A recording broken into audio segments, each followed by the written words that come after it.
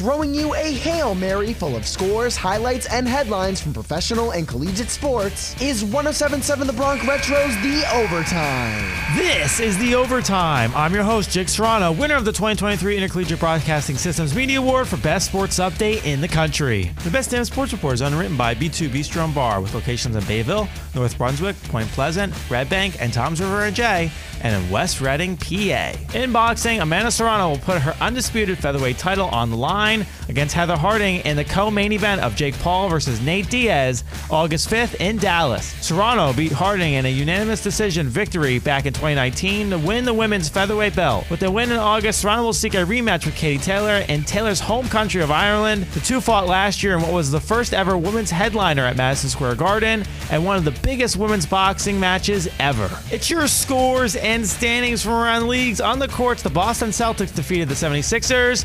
121-87 Wednesday night. Joel Embiid returned for the Sixers the new MVP of the league with 15 points and James Harden with just 12. On the Celtics side, they had 4 players score 15 points or more. On the diamond, the Mets lost to the Tigers 8-1 with Max Scherzer struggling to return from his suspension, allowing 6 runs in 3 innings. Scherzer was suspended for 10 games by the MLB on April 20th after getting ejected for having a foreign substance on his pitching hand during the April 19th start against the Los Angeles Dodgers. Elsewhere in the MLB, the Yankees beat the Guardians 4-3, and the Phillies lost to the Dodgers 10-6. On the ice, the Devils lost to the Hurricanes 5-1, and the Golden Knights defeat the Oilers 6-4. In the NFL, it was a list of signings yesterday, with the New York Jets signing defensive tackle Al Woods, the Bengals signing quarterback Trevor Siemian, and in Baltimore, former Las Vegas corner Rock Ya-Sin, the team's top corner last season, underwent a physical on Wednesday and is expected to reach an agreement with the Ravens on a 1-year deal worth up to $6 million. As the Titans traded up to get quarterback Will Levis in the second round of the draft,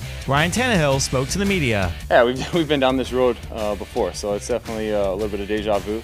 But like I said, Mike and Rand make those decisions. My job is to go out and try to win football games. That was from the Tennessee Titans YouTube channel. The Titans have now traded up to select quarterbacks in back-to-back drafts. Former general manager John Robinson traded up with Las Vegas Raiders to move up and snag Malik Willis in the 3rd round with the 86th pick of last year's draft. This has been The Overtime, your 2-time IBS award-winning sportscast for best sports update in the nation. I'm Jake Serrano, 107.7 The Bronx Retro, WRC2. That's the end of today's episode. But you can go into overtime by listening to any of our past episodes on your favorite podcasting platforms through our website, 1077thebronx.com/overtime, as we get back to the classic hits of the 50s, 60s, 70s, 80s, and 90s, only on 1077 The Bronx Retro.